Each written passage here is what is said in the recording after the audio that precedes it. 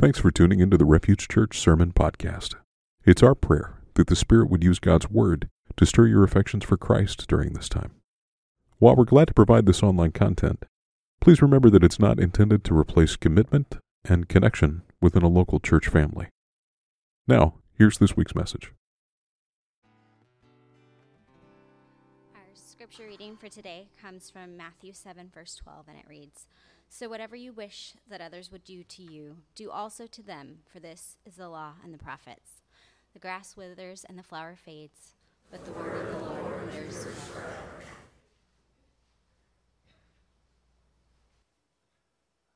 All right. Thank you, Keely. Thank you, Eric. Thank you, Joel, everybody else. Kiddos, we have Elevate today, and that's it? Okay. So Elevate today, which is kindergarten, first and second grade. I should know this. So if you want to head out, you can. Everybody else, we're going to stick around in here. And I want to express my gratitude for Joel. First of all, men's stuff on Friday morning. This is going to be more of an ongoing thing. We've done men's things where we've done like 4 weeks at a time. So we're going to try just ongoing men's Bible study. It's at 6 a.m. I don't know, get over it. I say that in love. We may be able to talk that into 6:30, but 6 a.m. here at the church. I know you don't have anything scheduled then. So we're going to do that, and we're going to go through this semester. We're going to go through 1 Samuel. Lots of fun. A couple kings involved, prophet, some bizarre things, and so we're going to spend our time going through that this semester, and it's going to be every other Friday on Friday mornings. So there's that, all right? Pause, put that in its own category. Next, I want to thank Joel for filling in for 3 weeks. 3 weeks is hard, right? 1 week is all right. You're like, I got a whole lot of material built up. I can do a week of preaching. 2 weeks, you're like, all right, I can last into 2 weeks. I've got enough momentum. I can get 2 weeks. 3 weeks is when you start to question your life choices. And I gave Joel a little bit of warning, but I didn't give him the full warning of what that would look like. And I remember the first 2 weeks, he's like, Trey, I'm gunning for your job. And then the last week, he's like, I don't know if I believe in God anymore. And so I was like, all right, it worked. It worked. But seriously, Joel, thank you for leading us through that, through Colossians and taking our time to see King Jesus. This week, we're going to get back into the Sermon on the Mount and keep going with Sermon on the Mount. That'll take us through Easter. And so we're going to finish up in chapter 7. My family growing up, we were the Griswolds. If you don't know that, this is not the time to break that out for you, who the Griswolds were. Every year we would take a summer vacation and usually would find ourselves somehow in trouble. Sometimes with other people, sometimes with the law. It just varied. It was always exciting. This one summer, we took a trip. We drove an RV across the country, like destination Hollywood. We stopped and we went, we actually drove the RV down Hollywood Boulevard. It was the most amazing thing. I wish, my junior high years, I wish I could have appreciated exactly what my parents were doing to me as a junior high kid riding down Hollywood Boulevard in an RV. Anyway, we went through everything. We saw the Rocky Mountains. We went this huge circle and saw so much of the western part of the United States, the parts that there are to see. And one of the places that we went and saw was the Grand Canyon. And I remember we would stay at campgrounds every night, and the night before we were going to go see the Grand Canyon, we stayed at this campground. We were out doing a fire, and there was a family next to us, and they were having a fire. And the dad, they had just gotten back from the Grand Canyon that day. And the dad, so we were like, how was it? And this was his response. He's like, it's a big hole in the ground. Now, how many of you have seen the Grand Canyon? And walked along the edge and maybe even gone out on the overlook, right? So it's not true. It is a very big hole in the ground. But that is a woefully inadequate summary of the Grand Canyon. When you see the majesty and you feel small. You feel small to stand in the presence of God. It's way more than just a big hole in the ground. What Jesus is doing here in Matthew chapter 7, many commentators believe that Jesus, or at least Matthew placing this part of Jesus' teaching here, is giving the summary of kind of what we've just walked through in the last 2.5 chapters. This is kind of wrapping it all up. The ethic of the Christian life in Matthew 7:12. From here, there's going to be some other warnings, there's going to be some other teachings that Matthew puts in there, but they don't have quite the flow that we've seen from Matthew 5 and 6 and early in chapter 7. They're kind of other teachings that are true, they're very true, but they don't flow like these other chapters did. And Jesus gives this statement, Matthew 7:12, what do we call this? The golden rule. This is the ethic. This is the primary ethic of the Jewish life. In fact, Jewish life. Well, yes, and the Christian life. In fact, so much so that Jesus tells us this is all the law and the prophets. Do unto others that they may, how you would want them to do to you. And just as he has given a much more in-depth explanation of the law and the prophets throughout the Sermon on the Mount, this is way more than just a nice, neat summary of, yeah, just do that. All right? There's way more that we may not realize. So Jesus says, whatever you wish that others would do to you, do also to them, for this is the law and the prophets. This is the ethic of the way that Jesus has, the way that we have been designed and created. Here again, what Jesus has uncovered as he's gone throughout the Sermon on the Mount is kind of how we have looked at the law, what the common way of interpreting the law. And really, what was the common way of interpreting the law was do unto others, it was more bent on what others thought of what you were doing. It was more set up, the way we have interpreted the law, it was more set on do unto others so that they will think you are righteous and obedient. Right? Can we be a little honest with that? Yes? Maybe? A little bit? Okay. They were geared toward comparisonitis in public opinion. It was not geared toward actually giving yourself away to other people. Now, there are two ways that teachers of the law, or really anybody, there are two ways that we can kind of approach the law where we manipulate the law to be more in our favor.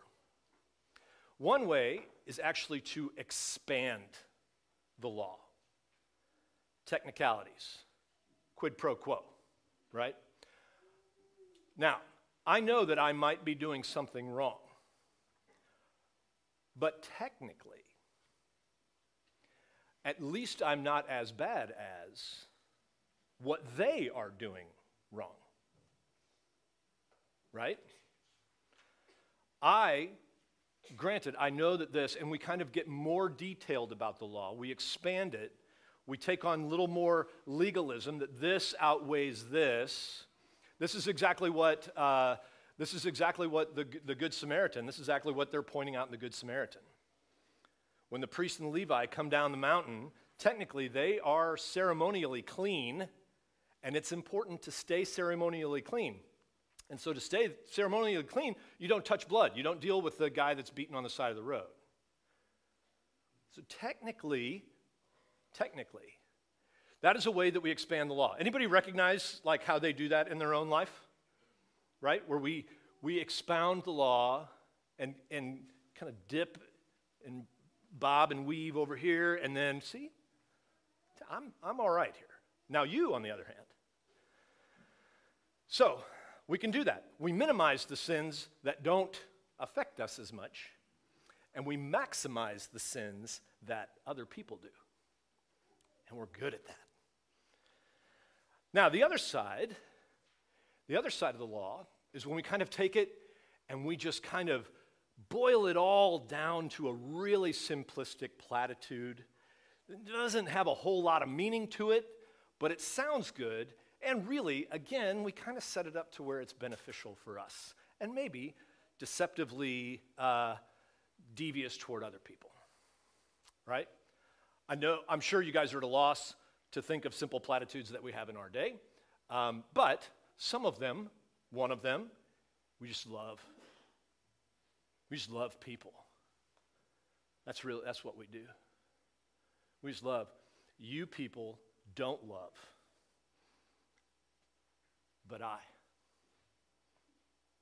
love. Right? It was probably 15 years ago. There was a march downtown on the Arch grounds, and it was actually like a pro-Nazi march, which was interesting. And the Post-Dispatch had a picture of the march, and I just thought this was the epitome of irony.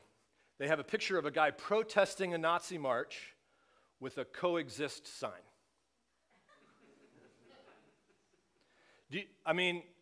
Listen, I'm like, to compel somebody, I get that. But it's hard to protest with a coexist sign. You get the irony there? Hey, coexist! Well, you can't say that in that way. Hear me. I think Nazism should be condemned. Absolutely. This is not me saying that. Don't you dare go out and tweet. All right. But the reality is, when we leave things undefined, we always have to make qualifications. We love people who love people, right? There's this sign down the road. We welcome all who welcome all. That's qualified. It sounds good, but what does it mean?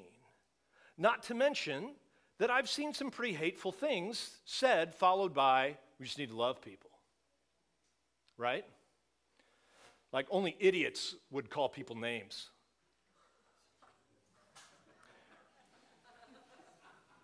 Sink in. Now, to be fair, some of the harshest and meanest people I know hold to what we would call the doctrines of grace. So let's not just apply this one way. All right? We believe in grace. That means this, this, this, this, this, and this. Actually, I went 2 over. 5. This, and this. All right. And if you don't believe in grace like I do, you don't get any. We are paradoxes of hypocrisy. And Jesus, throughout the Sermon on the Mount, he is not going to let us get away with that. He's not going to let us get away with either ways of trying to manipulate the law into our favor. He confronts both the legalist and the liberal. And it's frustrating and freeing. In Matthew 22, Jesus is asked by a lawyer what the greatest commandment is. In Luke chapter 10, he's asked by a teacher of the law, what must a man do to be saved? And he gives the same answer in both of it. To fulfill all the law and the prophets is to love the Lord your God with all your heart, soul, mind, and strength. And what, class? Love your neighbors yourself. Just do that. So we're like, all right, I think I can do that. I can love God with all my heart, soul, mind, and strength. What I need to do is I need a cabin out in the middle of nowhere. I need no competing ideologies. I need no threats to my children. I need no different political viewpoints than mine. I'm going to get a cabin out in the middle of nowhere.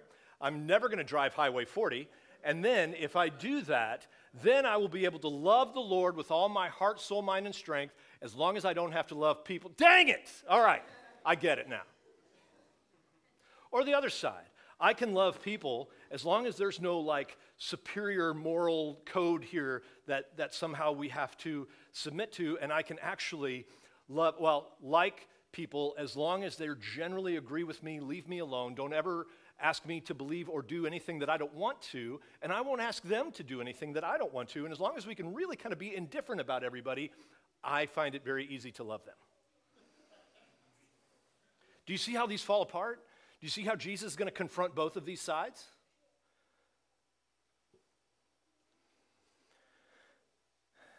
He's not going to let us get away with those. And he spends the previous 2 chapters calling us out on all of these things. We're called to love God with our whole being, which we don't do well, to submit to him, to trust that the way he designed the world and me to be in it is good and right and holy. And we're called to obedience. And then we're also called to love others that don't do it like we do. And we're called to love them in a way that presents the beauty of God and his mercy and his holiness, but is not like us sitting in the place of judging their eternal soul or trying to make ourselves look better, but nor is it passivity and lowering the necessity of holiness. And this attempt to do any of these things, here's the great news, leads us to our continual need to say, I can't do this. It's impossible. I need a Savior. Good news.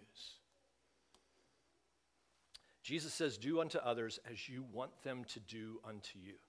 This means we have to actually consider how we want to be treated. What do we really want? How do we treat ourselves? Do we feed ourselves? Do we take care of ourselves? Do we provide rest? Now, in our day, this is called self-care.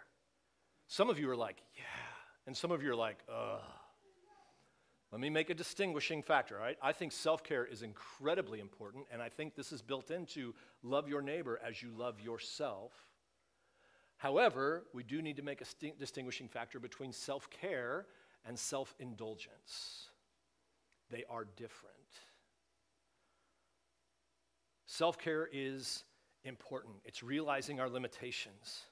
Self-care is actually recognizing over and over that we can't do everything. That we need Jesus, how much we need Jesus, how much we try to accomplish without Jesus. It's taking time actually to be filled with the presence of God, to be reminded of his love for us. It's slowing down to be able to see and know that I am an image bearer, that I am and I have been forgiven in Jesus, and I can walk in that. It brings about self-awareness, taking time to see what I'm doing that is good for my mind and my soul and my body, that is redemptive and actually helping me become more like Jesus, and what I am doing to myself that's destructive and hurtful. Self-indulgence is more like self-worship. Now, self-indulgence can also flow out of self-loathing. And I'm going to talk here just a minute about repentance and not confusing repentance with self-loathing. Okay? We talk often about repenting of sins. Sometimes we don't help make that distinguishing factor. We are sinful and rebellious people. Repentance is owning what we do. Self-loathing is toxic. It's about toxic shame, and it's about us punishing ourselves. It's about self-harm, self-hatred, disassociation, where you feel like the only way you can be accepted is to be something else or someone else, or to despise yourself enough that maybe somebody will care. You despise not your sin, but your soul in self-loathing. Repentance acknowledges that you are sinful, but you're not worthless. You are an image bearer of God. You are created in his image. Even when you are sinful, you are still created in his image. It's seeing and believing and trusting that you have value and worth because God has created you, because Christ died for you. That you don't have to bear the punishment for your sin, that Christ bore that. That you are loved. And yes, absolutely, this love changes you. It helps you to become more like Jesus, the one in whose image you were made and who you are being transformed to look more and more like. And when we talk about loving God and loving one another, the ultimate goal of love is not self-indulgence. It's actually being conformed to the image of Jesus, to move us more and more to becoming like him. And how did Jesus love us? We just celebrated this, the incarnation. He came and dwelt among us. He made himself like one of us. He listened. He sees. He knows. He knows what it's like to be abandoned and betrayed and to hurt and have sorrow. He knows what it's like to not feel at home in this world. He is patient. He offers us grace. And he doesn't call us to personal happiness, but he does call us to good. He calls us to trust him and follow him. And the ultimate hope of the gospel, this is the ultimate hope of the gospel, that we stand before Jesus fully known, fully exposed, but not rejected. Actually, the offer of acceptance and forgiveness without having to hide anything. And some of us will say, can it be? And some of us will say, nope, I'm going to do it. I'm going to take it on.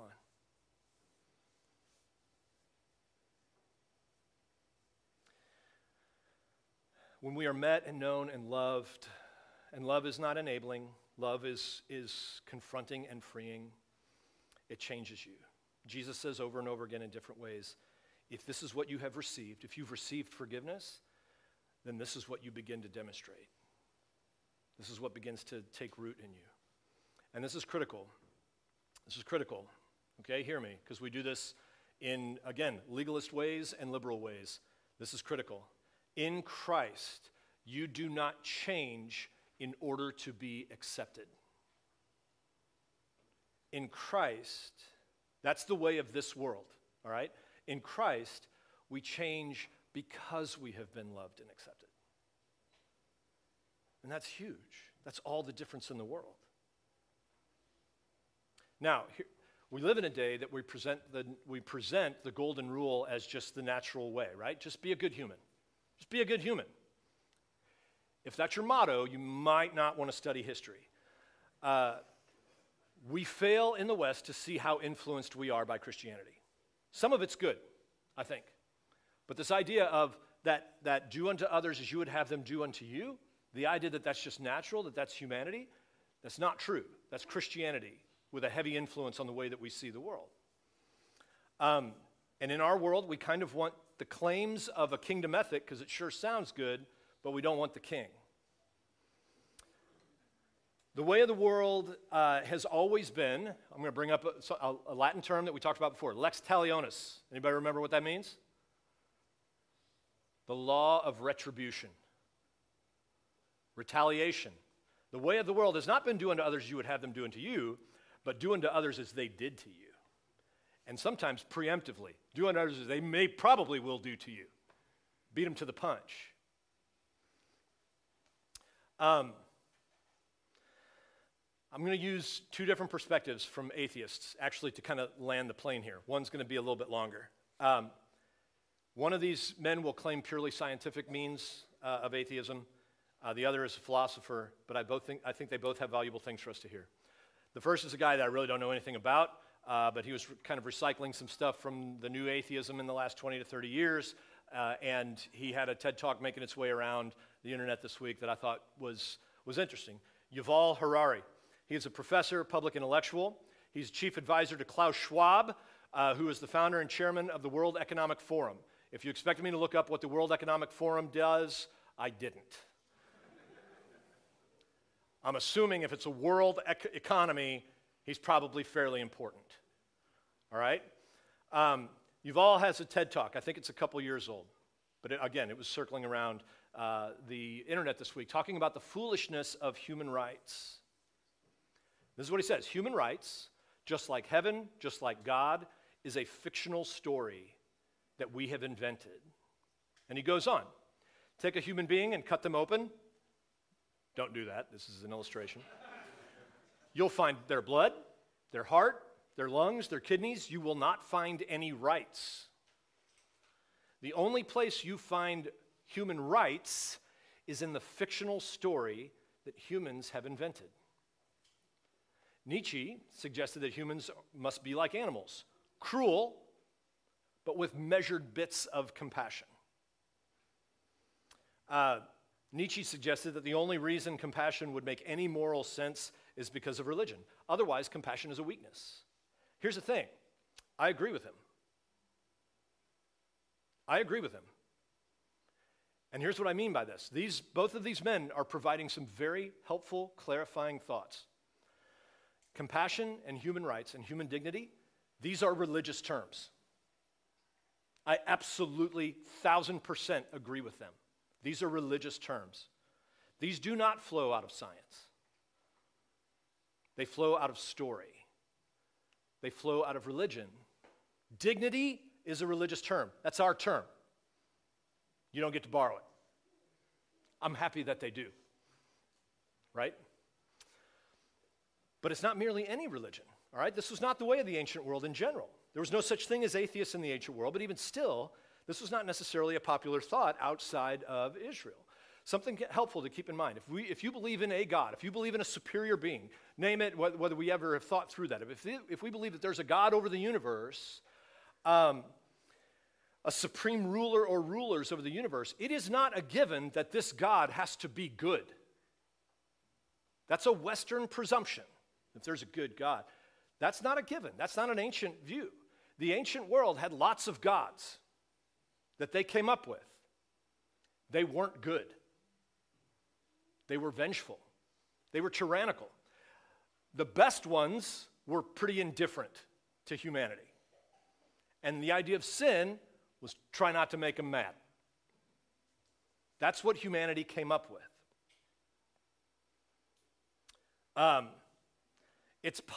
So that is possible. It's not required that the God who created all things did so out of his good pleasure.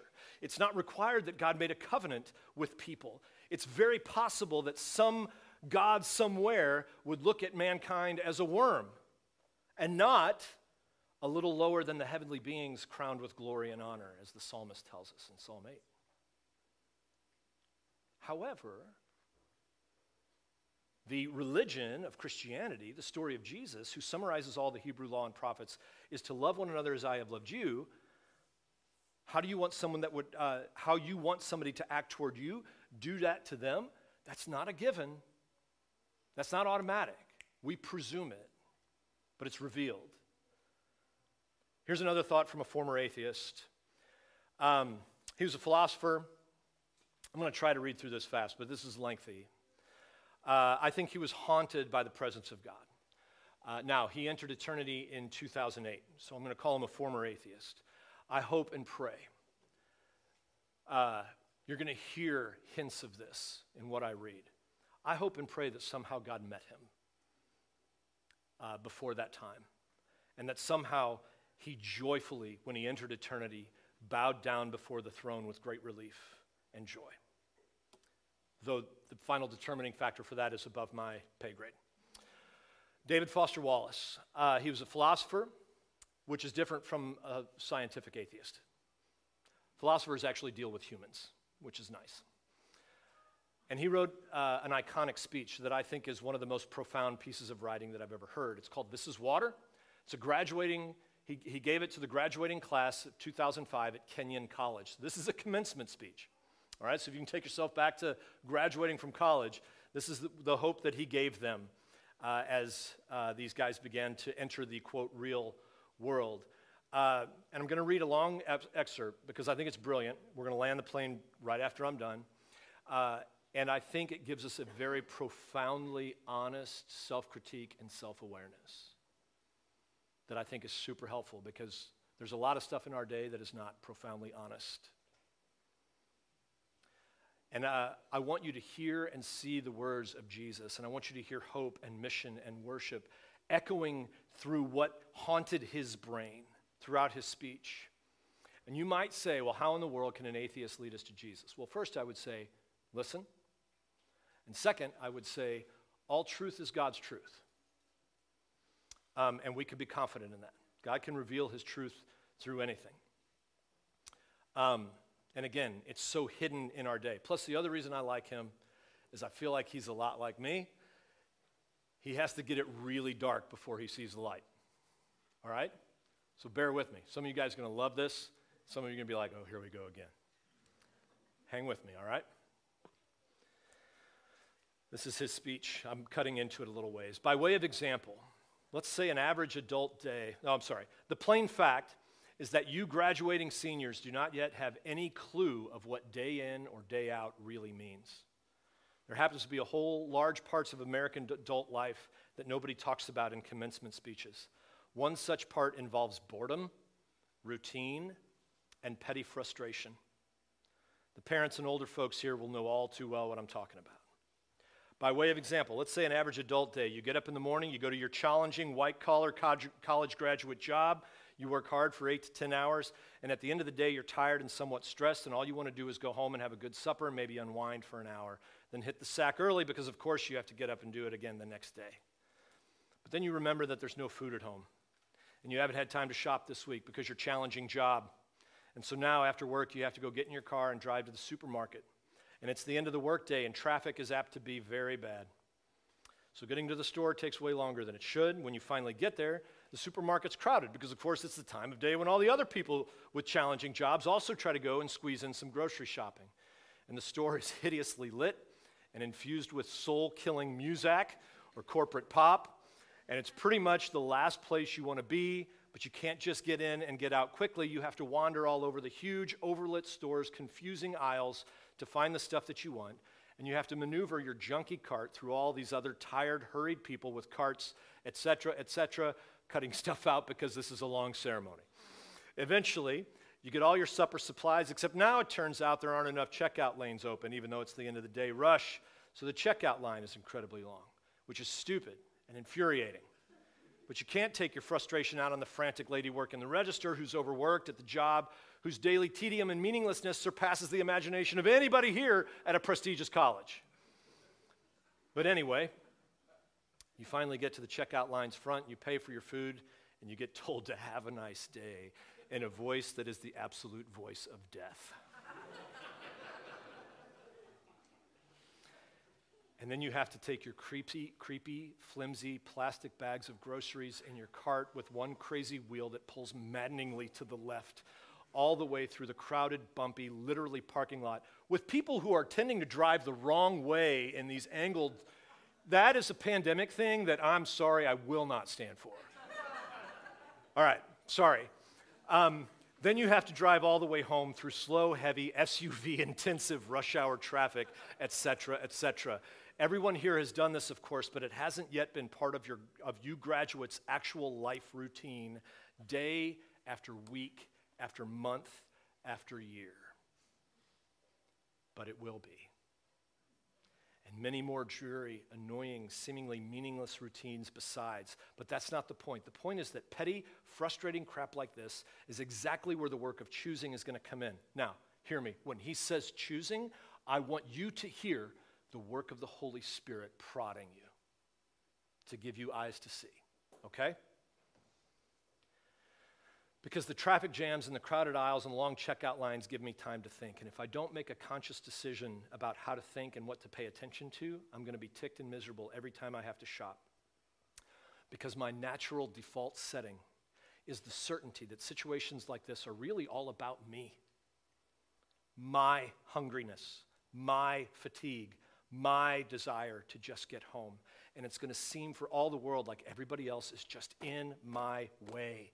And who are all these people in my way? And look at how repulsive most of them are, and how stupid and cow-like and dead-eyed and non-human they seem in the checkout line, or how annoying and rude it is that people are talking loudly on cell phones in the middle of the line, and how deeply and personally unfair this is.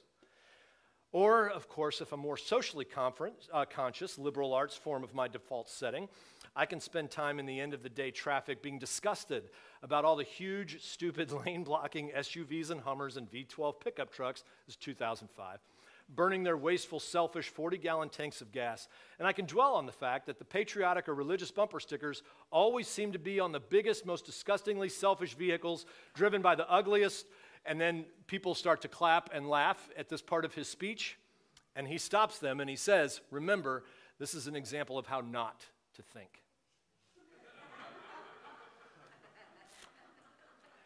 And I can think about how our children's children will despise us for wasting all the future's fuel and probably screwing up the climate, and how spoiled and stupid and selfish and disgusting we all are, and how modern consumer society just sucks, and so forth and so on. You get the idea.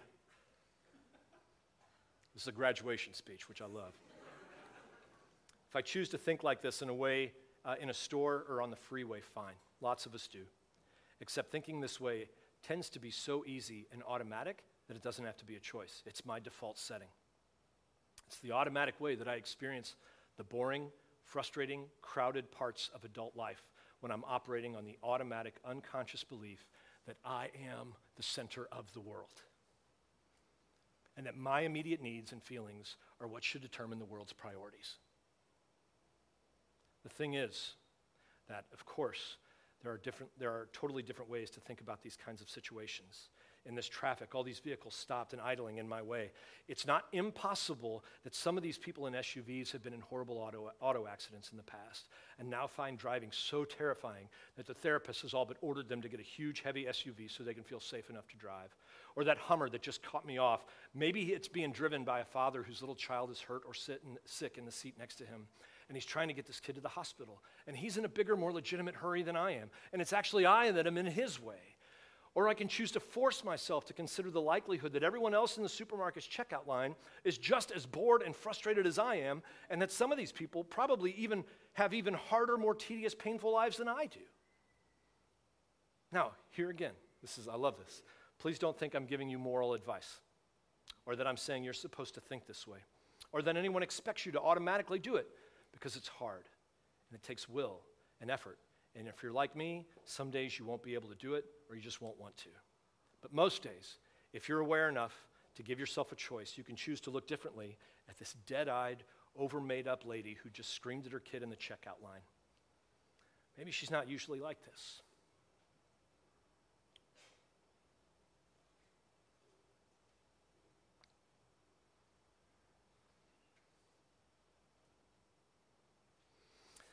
Maybe she's been up 3 straight nights holding the hand of a husband who's dying of bone cancer.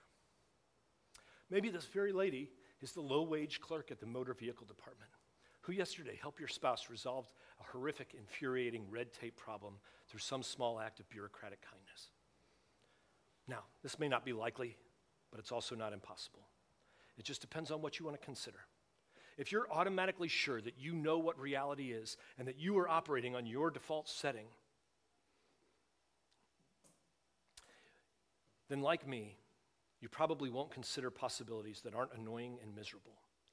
But if you really learn how to pay attention, then you will know that there are other options. It will actually be within your power to experience a crowded, hot, slow, consumer hell-type situation as not only meaningful, but sacred. On fire with the same force that made the stars. Love, fellowship, mystical oneness of all things deep down. We would call that the God who holds all things together. That mystical stuff isn't necessarily true. We believe it is. But you get to decide how you're going to try to see it. This, as I submit, the freedom of a real education. That hasn't aged well. Of learning how to be well-adjusted. You get to consciously decide what has meaning and what doesn't. You get to decide what to worship. Because here's something else that's weird but true. In the day-to-day trenches of adult life, there's actually no such thing as atheism. There's no such thing as not worshiping. Everybody worships. The only choice we get is what to worship. The compelling reason for maybe choosing some sort of God or spiritual type thing to worship, be it JC or Allah or Yahweh or Wiccan Mother Goddess or the Four Noble Truths or some set of ethical principles, is that pretty much anything else you worship will eat you alive. If you worship money and stuff, if they are where you tap real meaning in life, you're never going to have enough. You will never feel you have enough. Worship your body and beauty and sexual allure, and you will always feel ugly.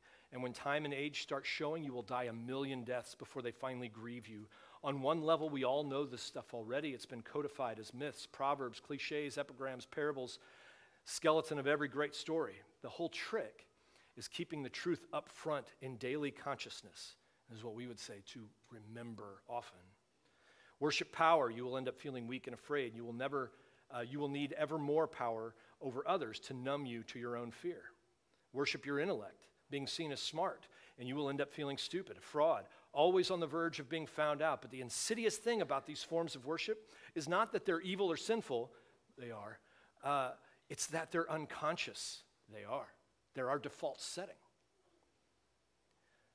They're the kind of worship you just gradually slip into day after day, getting more and more selective about what you see and how you measure value without ever being fully aware that that's what you're doing.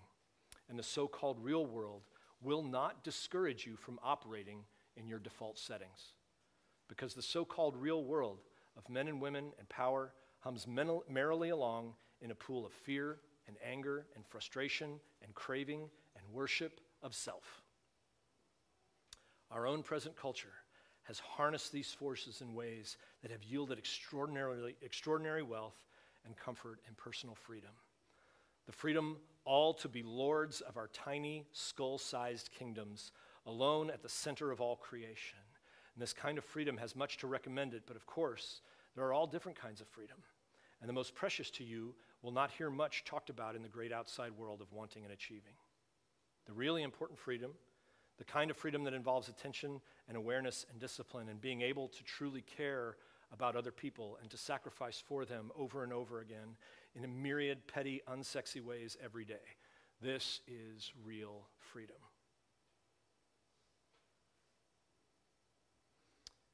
Friends, I will tell you, that's not atheism.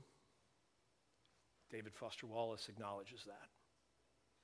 He generalizes religion, but I will tell you, this is pretty distinctly Jesus. And it's beautiful. To follow Jesus, to live out the reality of the Sermon on the Mount, is to understand and actually believe that this is what Christ has done for you and for me. That he has seen our mundane, purposeless, consumer-driven lives and has interrupted us with hope, with forgiveness, with love and meaning. And then, in response, this is how we follow him. We bear his image, not for our own selfish gain, not out of our own insecurity, not for our own personal fulfillment or our immediate desires of the flesh, or even for our own happiness, but it is for our good. It is for our holiness. It is for our participation in the Spirit, our maturity in Christ, our witness and testimony to the world, and for the evidence of the work in Jesus in us. New life, new freedom, the hope of the resurrection. We see others, we notice them, we love them, we pursue them. Because of Jesus, that who has done all of this for me, we do unto others as we would have them do unto us. Here's your assignment for this week. Open your eyes. Open your eyes in those moments of absolute frustration. Realize that this is not just the way that humans should be. Our default setting is anger and frustration at why the world is not operating around me. But when Jesus gives us eyes to see, open your eyes. See the world around you. The frustrated checkout clerk. Man, those God-blessed guys that go out and get the carts and have to wheel them back in. Who everybody we just ignore and don't care about. The frustrated parent. The guy flying around you to get, because he's late to work or whatever. I guess even the person driving the wrong way in the, Christ have mercy. My wife has to ride with me. She knows how good I do at driving. And this attitude toward people. All right, honey, there's my accountability this week. In your heart, be prayerful, be mindful. Maybe even tell somebody, hey, I appreciate the work that you're doing. It may seem meaningless, but I appreciate it. Thank you for doing what you do. And pray that Jesus would be on display in you, realizing that you are nothing but a cart collector, and Jesus has looked on you with mercy and compassion and finds you beautiful and glorious. And don't withhold that from others. Cool? All right, let's pray. Thank you, Jesus. This love is extraordinary. Too often, I think, because of whatever, that I have a whole lot to offer you, which is humorous. Give me eyes to see this week that there is more going on than I could possibly fathom, that you are at work, that boredom and monotony and futility are very real powers that are at work in this world, but that you are greater. You give meaning and purpose and hope and love and resurrection. That people are not just in my way. Even people I disagree with. Even people that I'm angry with. When I was your enemy, you pursued me and loved me and offered grace and forgiveness. May I walk in that. May we walk in that this week. If there's anyone here that is pushing off grace and forgiveness, either through their religious works or through indifference or through bitterness, I pray that you would be at work in them. That there would be a good conversation this week, that you would confront us with that, and that your work would be completed in us and then through us. We ask this in Jesus' name and for his glory. Amen.